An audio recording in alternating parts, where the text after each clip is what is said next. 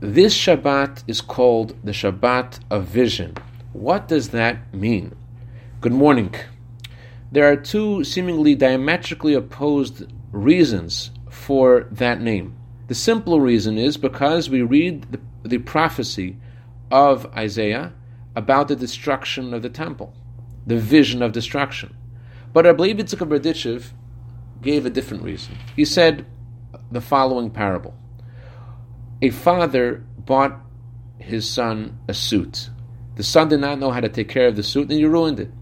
So the father bought a second suit, which was ruined too. So the father realized he had to do something. So he buys his son a third suit, but he didn't give it to him.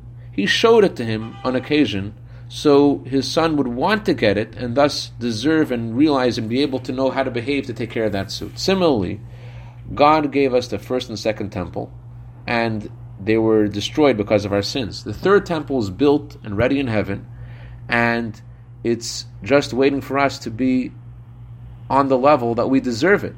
So once a year, on Shabbat Chazon, God shows us the coming of Mashiach.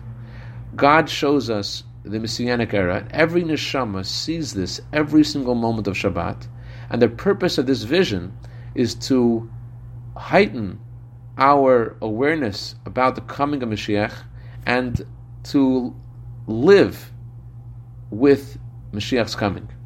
It's interesting that we read this at the same time that we're about to celebrate the anniversary of the destruction of the temple. And the reason for that is because the whole purpose of the destruction in the first place was to have the everlasting goodness of the coming of Mashiach.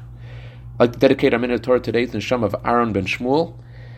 Candle lighting time for Los Angeles is 7:45. Shabbat Shalom.